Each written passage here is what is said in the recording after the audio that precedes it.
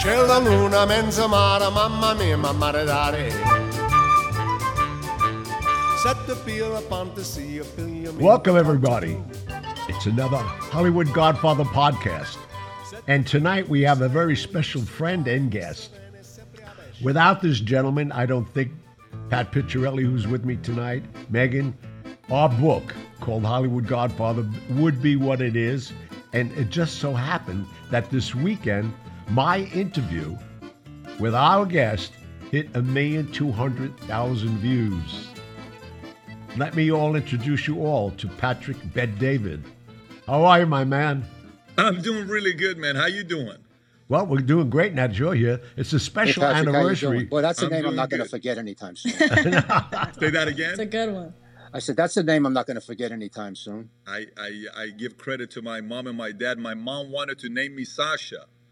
And because my mother's family's from Russia. And my dad said, we're not going to name my son Sasha. He's going to be Patrick. Because, when I joined the Army and I look the way I do, I got a big nose, I got big ears. I'm a full-on Middle Eastern-looking guy. My drill sergeant pulled me over one day. He says, look, we were having a conversation earlier. Everybody's saying, this guy's name is not Patrick. You look more like a Mohammed than a Patrick. I said, I promise you, my name is Patrick. So it is a name I'm with, Patrick Bet-David. But, Gianni, you're too kind to give that compliment about the book. Obviously, we wouldn't have gotten 1.2 million views with your crazy stories that you have.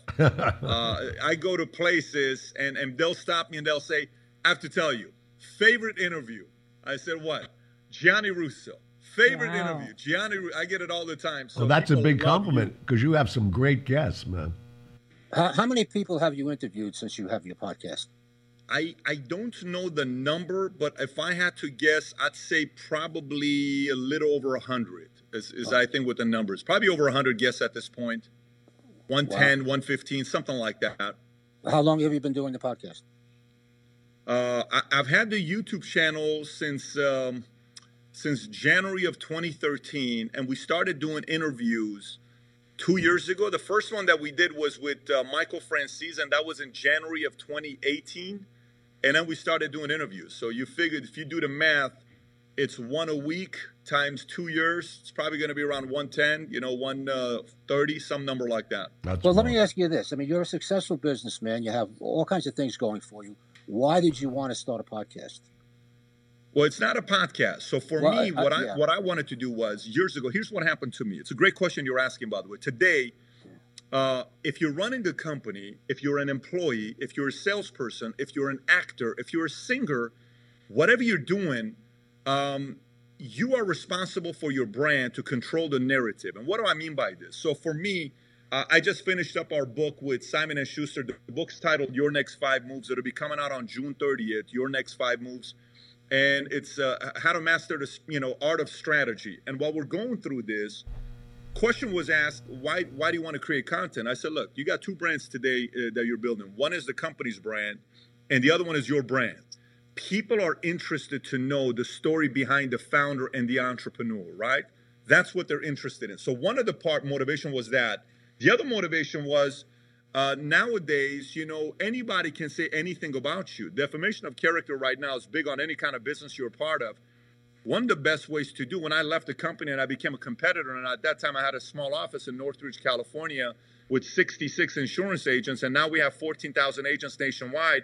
In a marketplace in the insurance and the financial industry, they're not happy about me because we went from selling 50 policies a month, and this month, with the craziness that's going on, we're going to have our best month we've ever had. We've already sold 5,000 policies. The next 2 days, we're going to get another 2,000. That'll be 7,000 insurance policies. It's a record for us to do that. So the marketplace is not happy about that.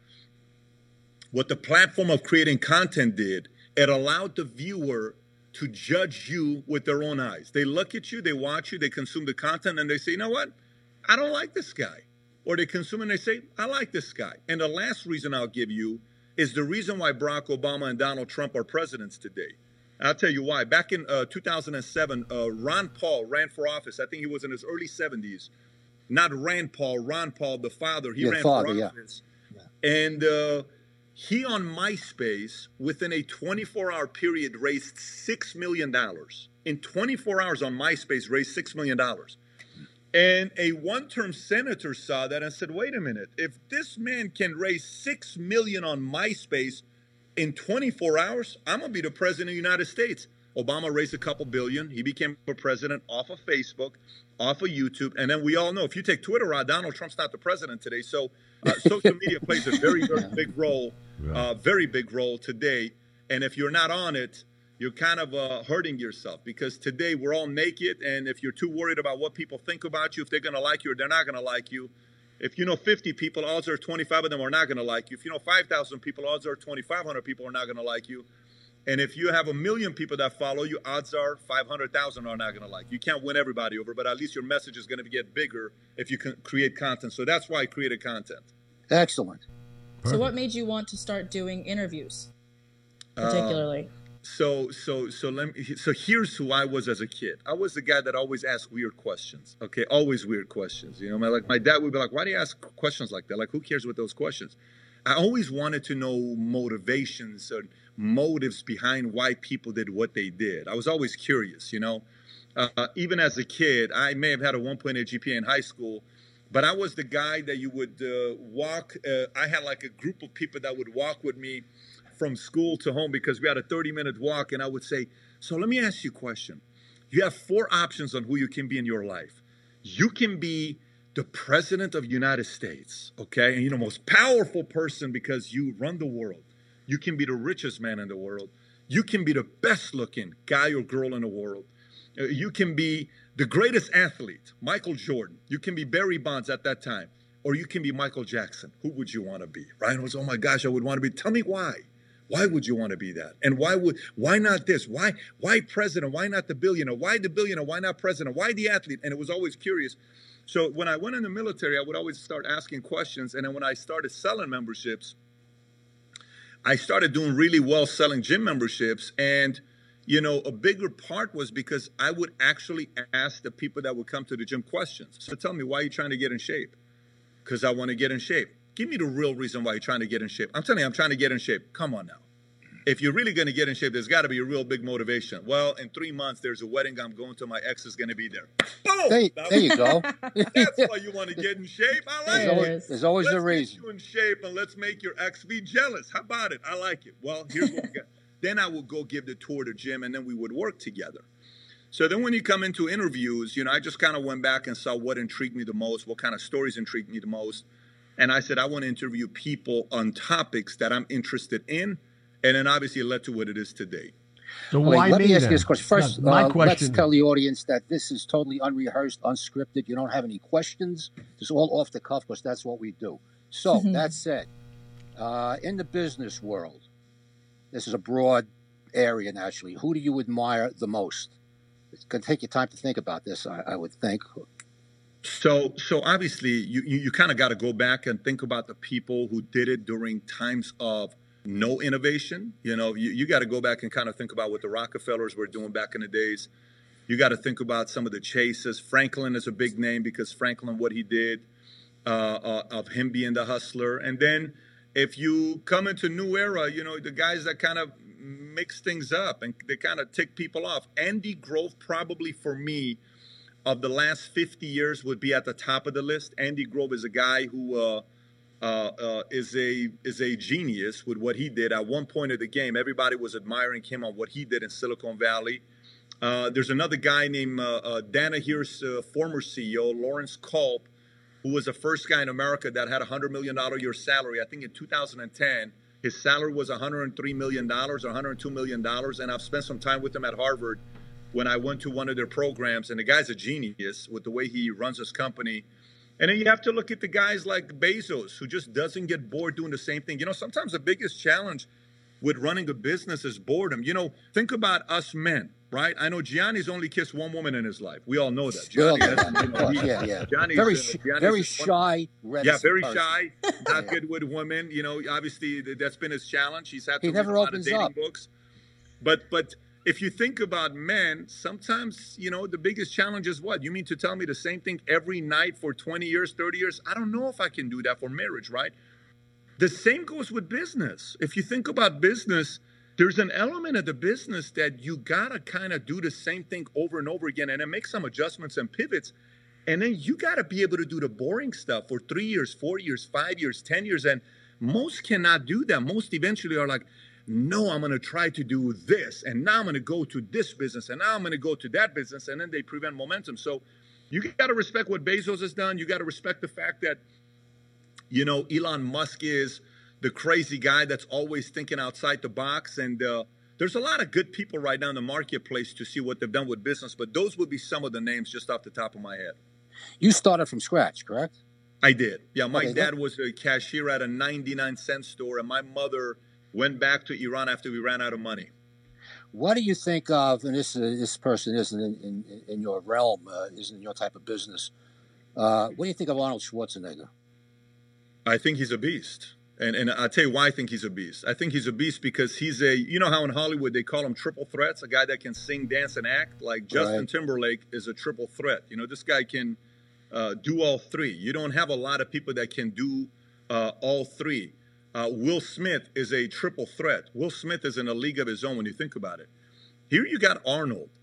Goes and becomes arguably the greatest bodybuilder of his era. Wins 7 Mr. Olympias. Then goes into Hollywood where eventually he becomes he's not the best actor, but he definitely becomes the highest paid at his time, making 20 mil a feature that he was getting paid. Then he goes and becomes the governor of California as a Republican, a 2-term governor, which he's not really a Republican. He's more an independent, but he had to kind of run on the side. And then he marries a Kennedy and pretty much gets everything he wants out of his life. You got to kind of applaud his level of determination and what he's done. So I think he's a triple threat, and somebody, whether you agree with his policies or not, you got to kind of respect what he's done with his life. Yeah, that's why I asked. I just read his bio. He had a bit of a real estate empire too. He was buying up buildings. Somehow, when you were talking about your life and the way you came up, you remind me of him, or vice versa. But you both Patricks. This is very funny that you picked Arnold Schwarzenegger. When Arnold Schwarzenegger came to this country, a gentleman called Jack Gilardi, who was with ICM, who was my agent at the time. I got him after I got The Godfather. He said, I want you to meet this guy. I said, okay, tell him to come to Il Pustaio. I used to keep a table on Cannon Drive there. So here comes this guy with his best friend who just passed on. I forgot his name. They came to America. Yeah. Franco Colombo. They came together. Well, they look like 2 buildings walking down the sidewalk.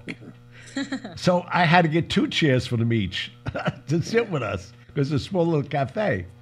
I said, are you Mr. Schwarzenegger? Yes, I am. I said, well, Jack Gilardi wanted me to talk to you. He said, I love your work.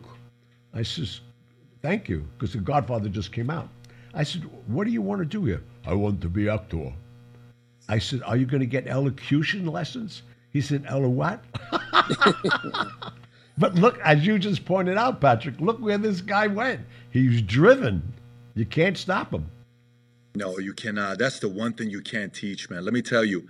I have 3 kids, and I watch them closely. And the last thing I want to do is impose what I'm interested in to them, right? I always watch to see what they'll get obsessed over. My son, oldest one, everything he wants to get, he gets it through reading books. So I kind of tell him, what do you want? I want that Lego, 2 books.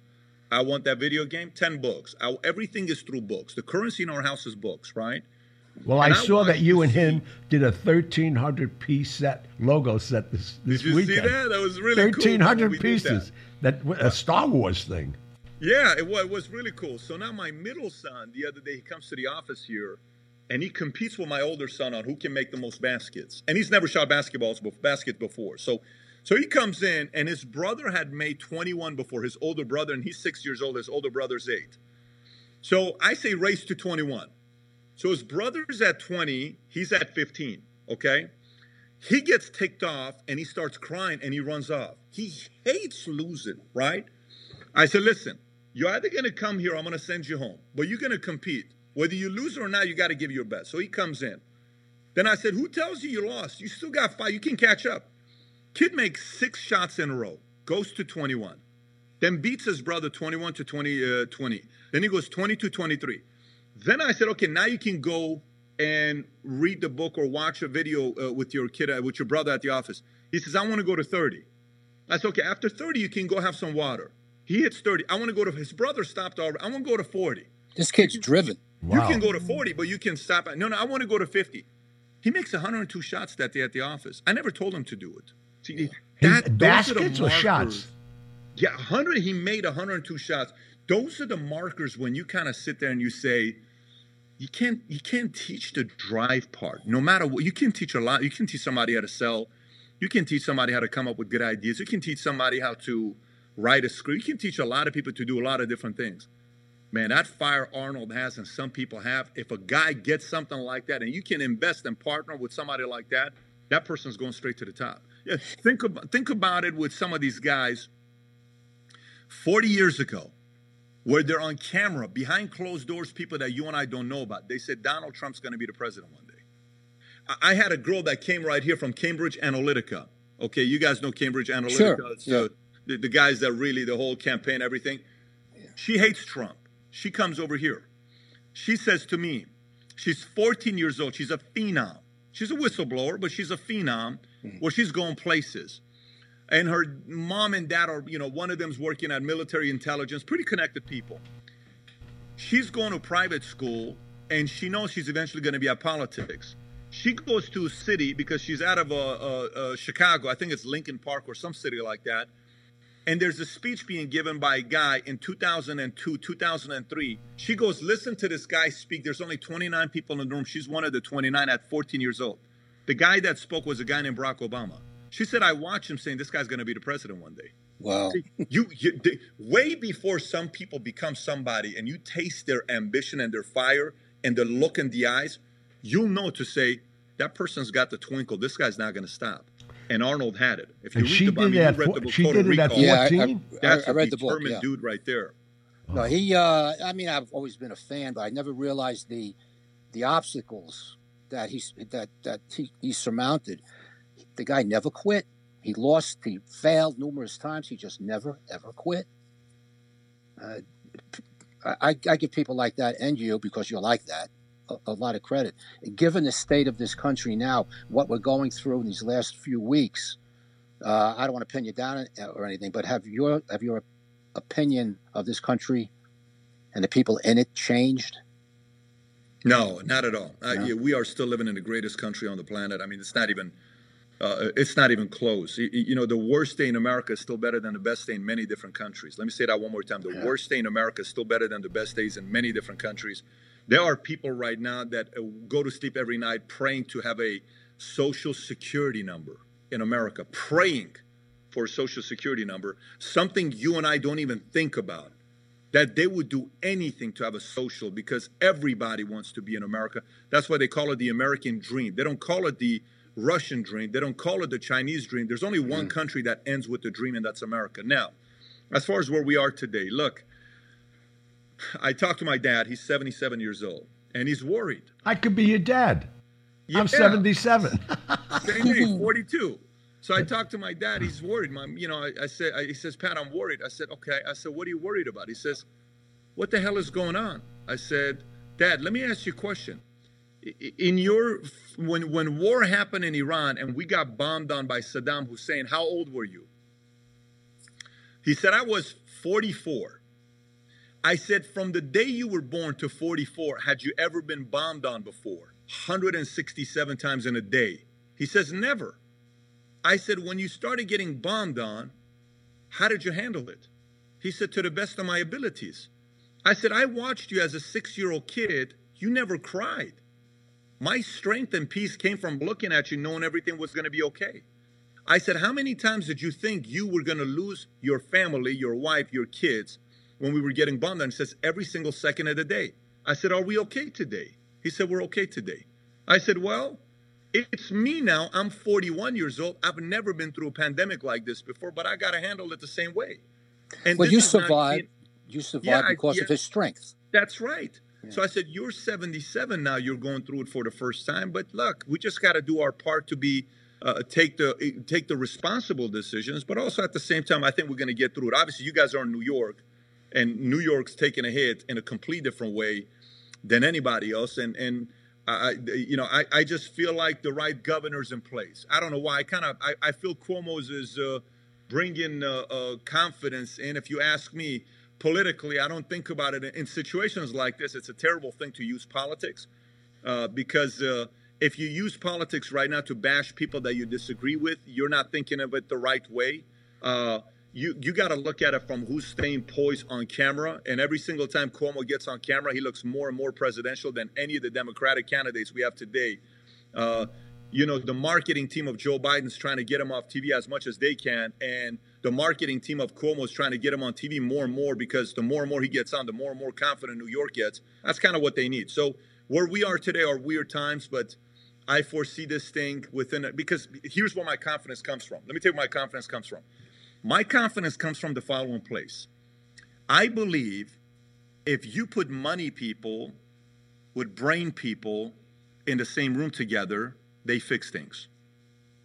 I've got the brains, you've got the looks, let's make lots of money. Remember that song back in the days? Well, it's more like the scientists got the brains, the entrepreneurs have the money, let's solve coronavirus. That's kind of what's going on right now. It's a catchy tune, man. Yeah, if we put the scientists and the entrepreneurs together, they're going to fix it. I trust scientists and I trust entrepreneurs because they have the right motivation. So I don't know, people think I'm crazy, but I just think everything's going to be all right. And I think some of the greatest leaders of 10, 20, 30 years from now are being born in this era. I told this the other day. I said, I was talking to a scientist and a neuroscientist. I think that's what neuropsychologist, neuro something. I had her here. And so she showed me all this stuff about brains. I said, let me ask you a question. How much does a personality and a temperament of a kid have to do with when the parents conceive the child? She said, excuse me? I said, let me ask the question one more time. How much does the temperament of a child have to do with when mom and dad conceived? What are you asking? Let me explain to you what I'm asking. So think about it. If mom and dad conceived the kid at a time when war is happening, you got the juice of fear, anxiety, uncertainty, panic, anger, frustration, all combined together, and boom, you make a baby. That baby's born with fire. That baby's born with, no wonder you meet all these Middle Easterns. They're such hotheads. Why are they such hotheads? They're born in a time with war. I think today you're going to get some people who get through these times in the next month, 2 months, 3 months. I think 5, 10 years from now, we're going to hear a lot of success stories of future leaders, governors, presidents, based on how they handle things today because we want people of poise. And the only way we develop the muscle of poise is we need crisis. It's just how it works out. Oh, we will definitely be stronger because of this. I fully agree. Yeah. I just hope we also don't become stronger. I hope the Republicans and Democrats go like this. I hope they go like this. If that makes sense. Like if they're far right and on the radio, not much sense. I hope they go like this. So if the Republicans and Democrats are far right, Republicans, far left, Democrats, I hope we go a little bit more to the center to be a little bit more united and understand that at the end of the day, man, you may like the Yankees, I may like the Red Sox, but look, I'm team human, I'm team people, and you are as well. Let's try to figure out a way to work together. If we do that, America will be a stronger nation. So to switch gears a little bit, how did you and Gianni get together? How did he wind up on your show? Gianni, how did we get together? You called me. I don't know how we did it. You called me, wanted to come with a camera crew. This is a good question. Huh? That's a great question. Mario. We don't even have the answer now. Mario, how did we get hooked up with Gianni? Do you remember? How did we get hooked up? Was it Alan or was it McIntosh? Man, I can't even think about how we got connected together. Thank God we did. Here's what I can tell you. We were in New York, and Gianni said, just come over. Huh? I don't know. All I can tell you is the moment Gianni and I spoke, no one around us existed. I was just enamored by him and his story and his charisma.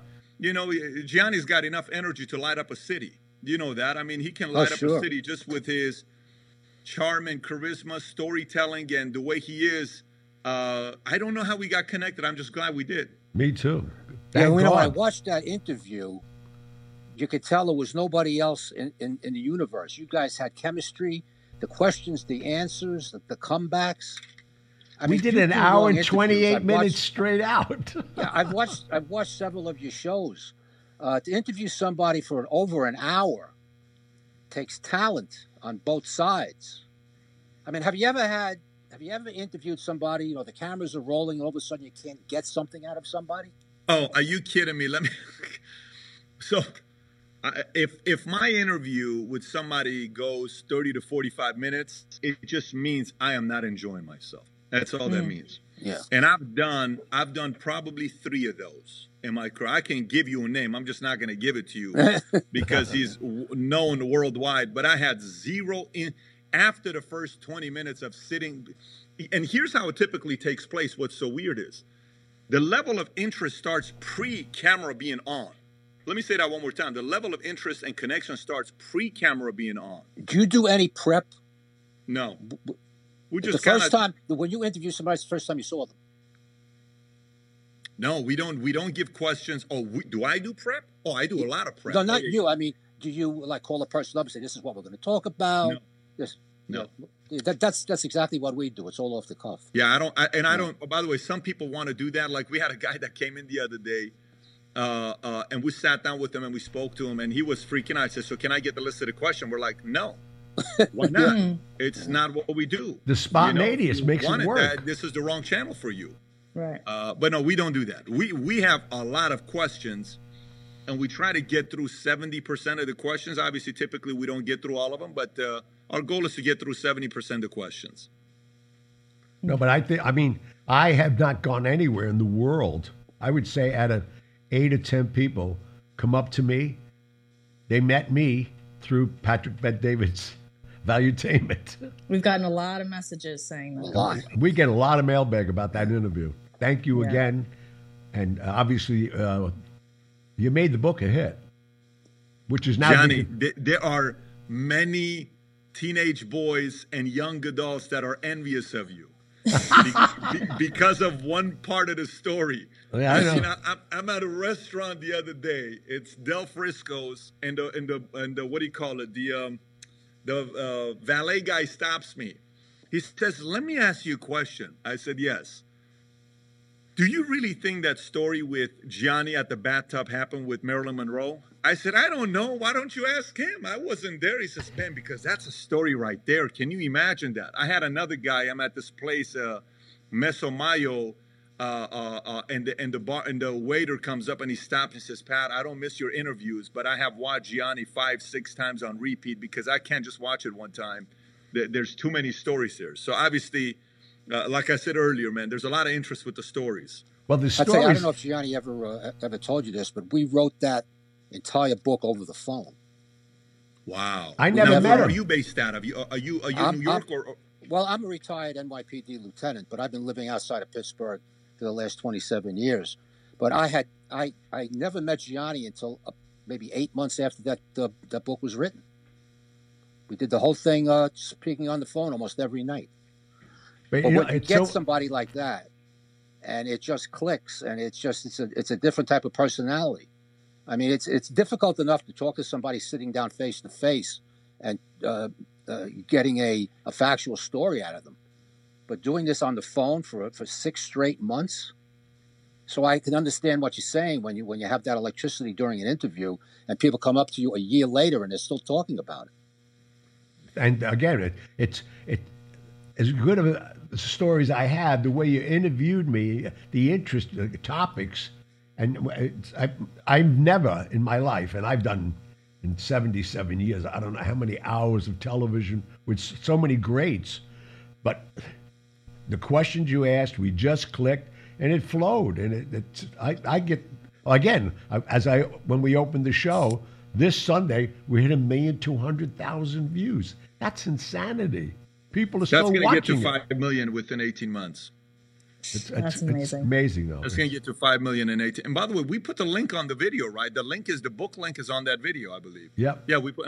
By the way, Mario just found out we got connected through Alan, one of our bookers. So, if Alan's listening to this, thank you, Alan, for making an introduction to Gianni. Yeah, please. Yeah, that worked out. Yeah. Hello. Sure did. Patrick, other than Gianni, who have been some of your most intriguing or rewarding interviewees that you've had? Well, I mean, I have to put Kobe there because Kobe, when I interviewed Kobe, it was in front of 7,000 people where I had 100 security guards there because I had President Bush following Kobe, and we had Secret Service galore everywhere. So it was a very technical interview, and that interview was picked up by First Take, TMZ.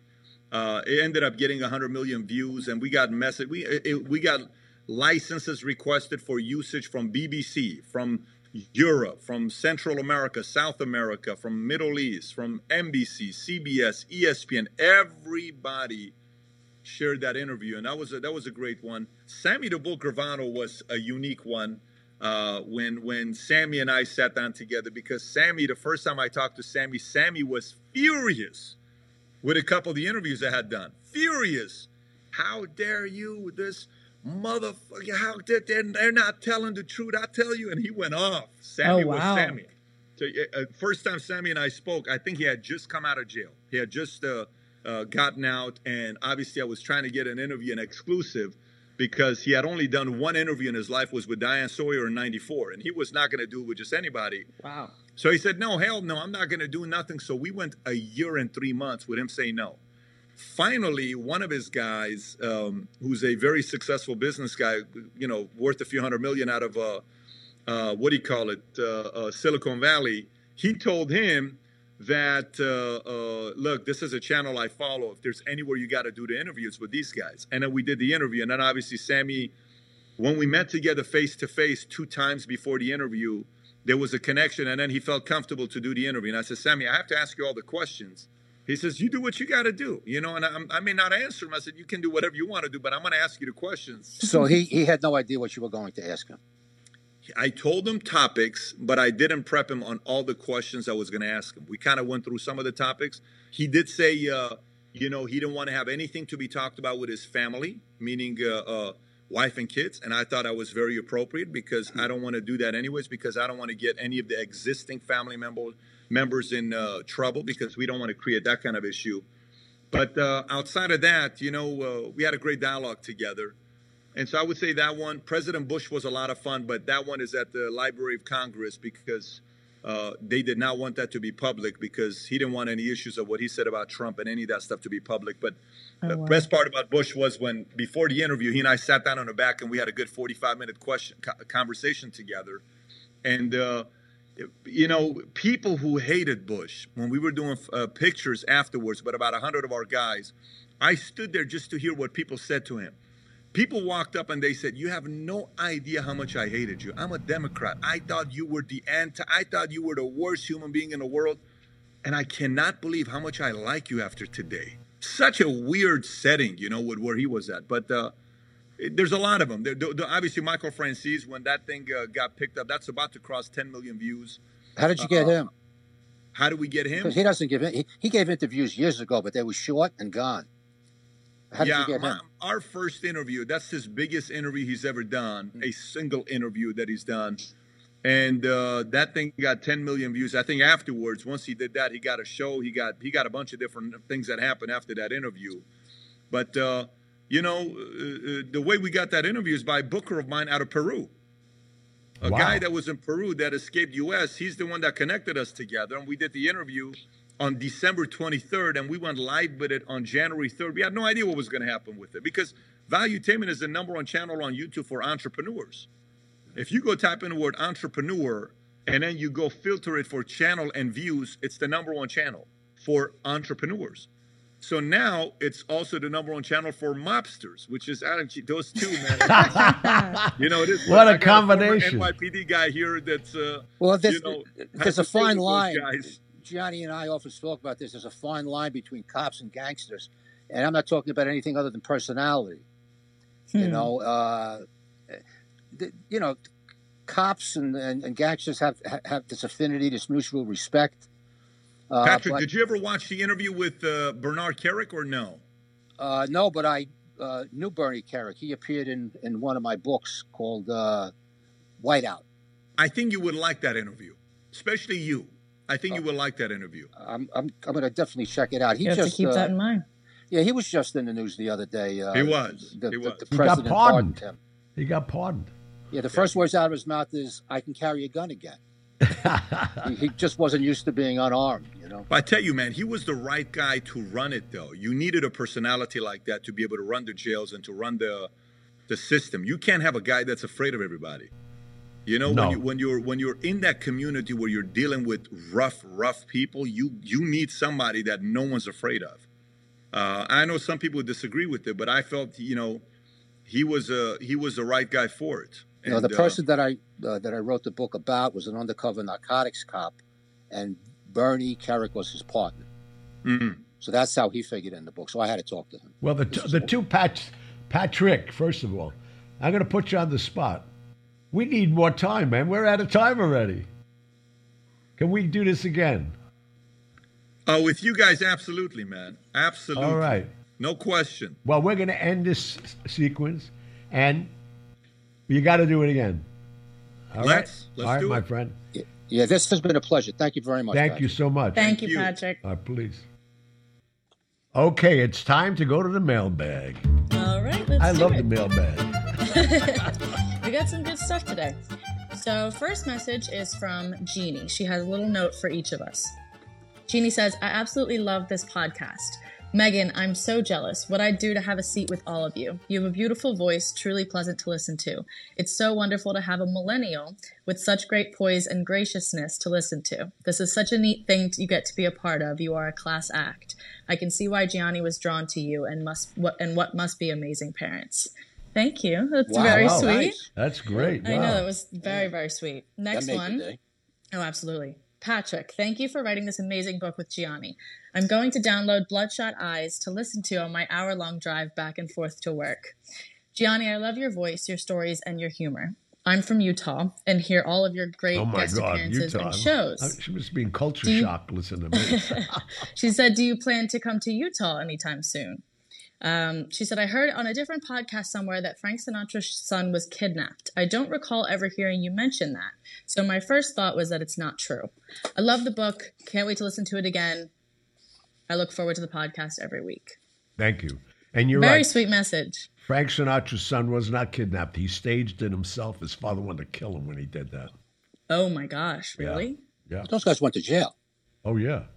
Yeah. Well, Not long. I think that's 4 years, right? Yeah, the Something guy like that worked with him to collaborate on it. Yeah. Yeah. So wait, what? Why? Because Why not? he thought he'd become a Publicity. star for publicity. Wow. Yeah. Oh, I've never heard about that before. That's crazy. Because you know This why? happens. Ask Jesse Smollett. It was so stupid.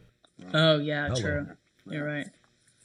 All right, so next one is from James. James says, I've been listening since the very beginning and never miss a show. Usually listening on my way to and from work as a barber. So I keep up the extremely good work, and I look forward to watching the television movie of the book whenever that airs. Here's my question. I'm from Gravesend, UK, which is a small town on the outskirts of southeast London, and I recently discovered that there's also a neighborhood in Brooklyn that shares the same name. I wonder if both Gianni or Pat had any stories from this neighborhood, the people who lived there, the crimes committed, etc. It'll be interesting to know what differences or similarities these namesake towns share. You ever heard of it? Not me. What's the name Gravesend? again? What's the name, Megan? Gravesend in Brooklyn? Gravesend. Oh, okay, That's yes. that's how they say it in Brooklyn. Okay, got it. Sorry, I'm not from Brooklyn. Yeah, it's in South Brooklyn. It's a small neighborhood. It's used to be primarily Italian, but everything used to be primarily Italian in Brooklyn. Not anymore. Gravesend is residential. Very nice area in Brooklyn. Oh, really? Know anything about the crimes or anything like that? It was a mob residence type area for a while. Not anymore, I would think. Yuppies moved in. All right. Next one is from Anthony. Anthony says, I would like to know if Patrick knows Frank Serpico, and what did Patrick know about the corruption of the NYPD in the late 60s through the 1970s? Yeah, this question was asked once before. Oh, Frank Serpico, for those of you who don't know who he is, he played a big part exposing corruption in the NYPD, which led to the Knapp Commission hearings in the early 1970s. Yeah, I knew him, and not to be redundant, if you want to hear an extensive answer about Frank Serpico, just go back a couple of episodes, because I talked like 5 minutes on this guy. I don't want to do it again for those who are going to hear it a second time. okay. But yeah, I knew Serpico. All right, next one is from Tim. Tim says, thanks for answering my last question that sparked the wild Dean Martin wife story in the gold watch. I was wondering if Gianni had any stories about Toots Shor. Thank you so much. Yeah. Keep up the great work. Toots Shor is my friend, man. Toots Shor. He used to own. In fact, the best way to answer that is there is a documentary called Toots that his granddaughter produced, and Frank Gifford's in it. I'm in it. I actually let Toots Shor, I think I was like 20 years old, $3 million to rebuild the Toots Shor that he wanted to rebuild. And with the idea we give him 3, takes 2, and he owes us 3. So the government was trying to set us up, which statute of limitations, that's long gone now. And they caught him coming back from Europe.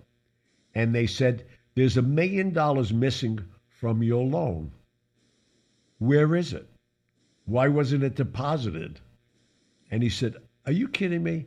I just spent 3 months in Europe. You think that's cheap? Oh, that's funny. That was Toots. Toots. That's interesting. All right, next one is from Anita. Anita says, Gianni, I saw an article on Yahoo Finance about a private meeting between you and Jacob Galea. What was that like? A waste of time. Really? Jacob Galea is the... Jacob Galea, if I had to say it in a few words, Jacob Galea is trying to be the Patrick Bet-David of Australia.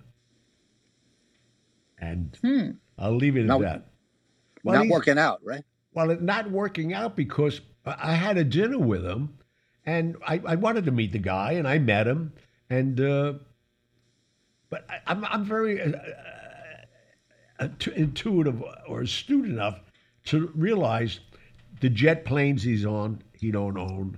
The cars and the boats, he don't own. He's trying to build an entrepreneurish type of situation where he can make you, like a Patrick Bet-David with Valuetainment, but in Australia. So the first thing I told him, I said, how are you going to get clients? They're going to fly 23 hours for all these seminars like Patrick Bet-David. I mean, he gets thousands of people show up. You're not going to do that in Australia. And I mean, I don't want to throw the guy under the bus, but he don't have it. How did you get in touch with him originally? He got in touch with us. He became a big fan of ours, the book and all of that. And he flew here to meet with me, which I felt bad, but I felt that he is who he is. Only to find out later on, some friends of mine, so not only that, some friends of mine from Australia, because he was exploiting me in Australia. And they called me, they said, what are you doing with this guy? And that's why I changed my mind. All right. But anyway. Okay, next one is from Jamie.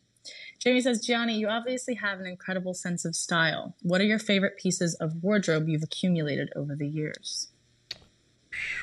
That's a 90-minute special. Oh, come on, you got to give some. Well, I mean, I love fur coats. I'm sure animal rights people are going to hate that. I love great jewelry.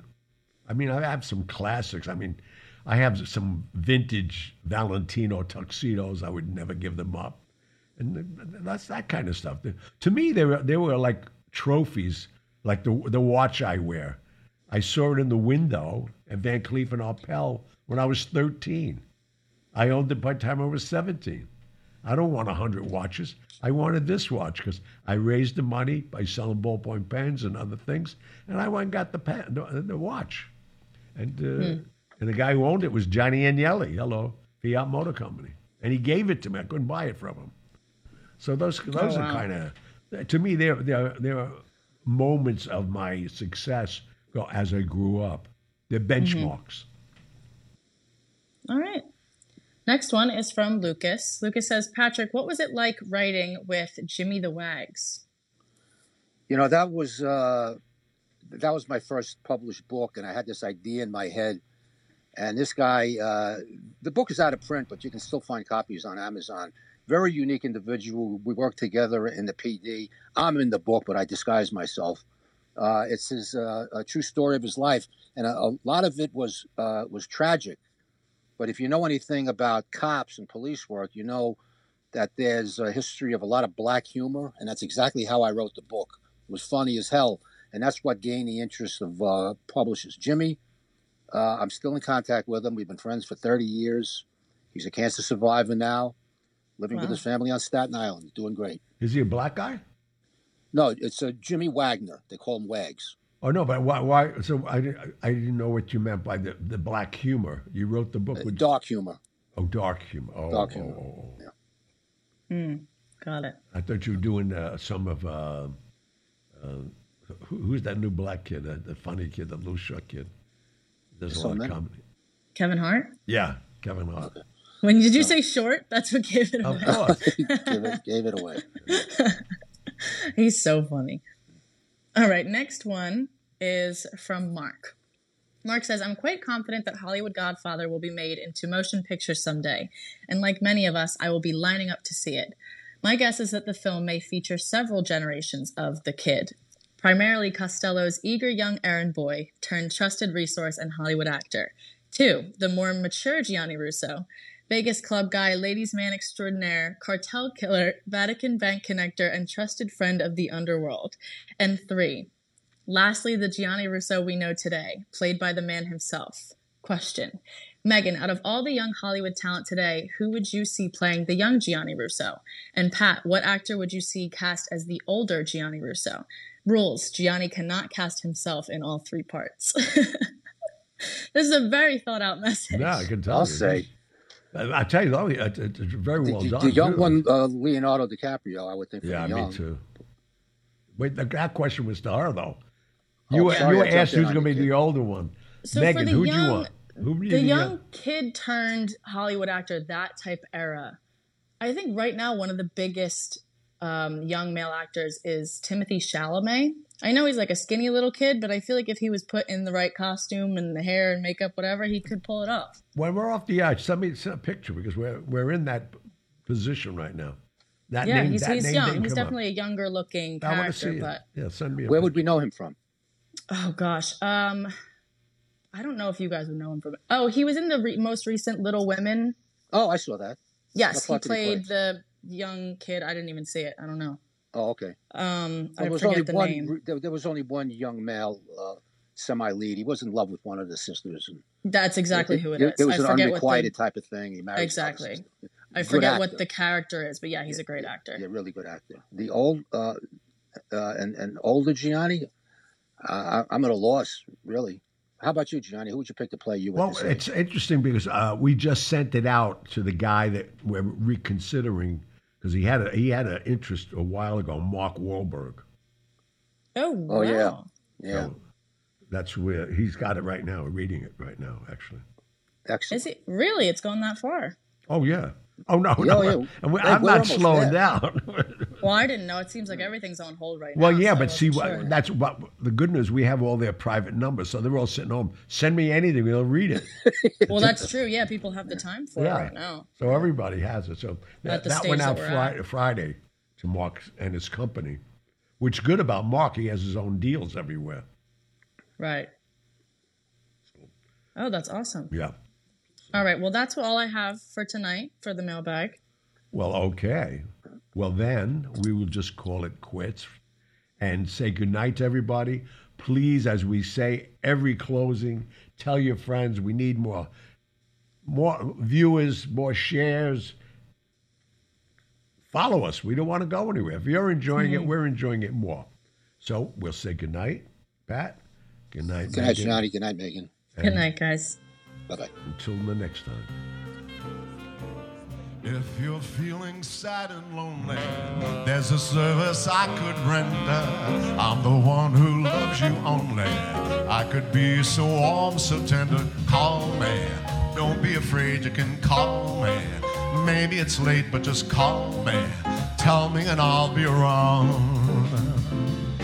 Or when it seems your friends desert you. Thank you for tuning in to the Hollywood Godfather podcast.